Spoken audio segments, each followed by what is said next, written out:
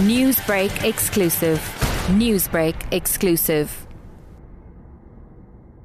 We believe that JSC processes are not transparent. They're rather opaque, in fact. And we've had experience and we've seen a number of cases over the years where complaints against judicial officers have dragged out for many, many years. And we believe that this has an impact on the integrity of the judiciary. And we are urging the Judicial Service Commission to be transparent in how it deals with these complaints and to provide the public with timeframes. In your opinion, Lawson, if the JSC does not deal with this matter urgently, how will it impact South Africans' confidence in the judicial system, but more especially those at the head of the judicial system? Well, indeed, that's the very basis of our concern in this regard, is that the failure to deal with these matters properly and expeditiously would lead to a lack of trust or confidence by ordinary members of the public in the judiciary as a whole, and that will lead to a weakening of belief in the rule of law, which is the very foundation of our democratic system. So what we do know at this point is that these complaints are going to be dealt with by a statutory body chaired by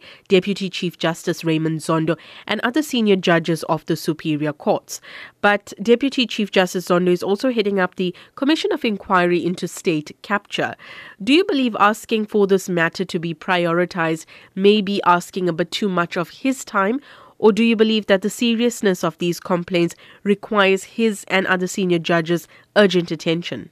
Well, it's not so much a question of who is in charge of the process. It's really the fact that the matter needs to be dealt with as one of urgency. It's unfortunate, as we have pointed out, that it is the Deputy Chief Justice Zondo, who happens to be the chair of the Judicial Conduct Committee, that has the responsibility of dealing with this matter. Now, in our opinion, given the seriousness of the issue, that it's an issue where the Chief Justice himself could have stepped in and taken responsibility for dealing with this, given that his Deputy Justice Zondo is preoccupied with the state capture inquiry, as he has been for several months. In a statement issued late last month, the JSC expressed its displeasure at receiving what it called unsolicited guidance on how the JSC should deal with complaints. Your views on this? We believe that that's a highly unfortunate statement for the JSC to have made. It seeks to restrict freedom of expression, firstly.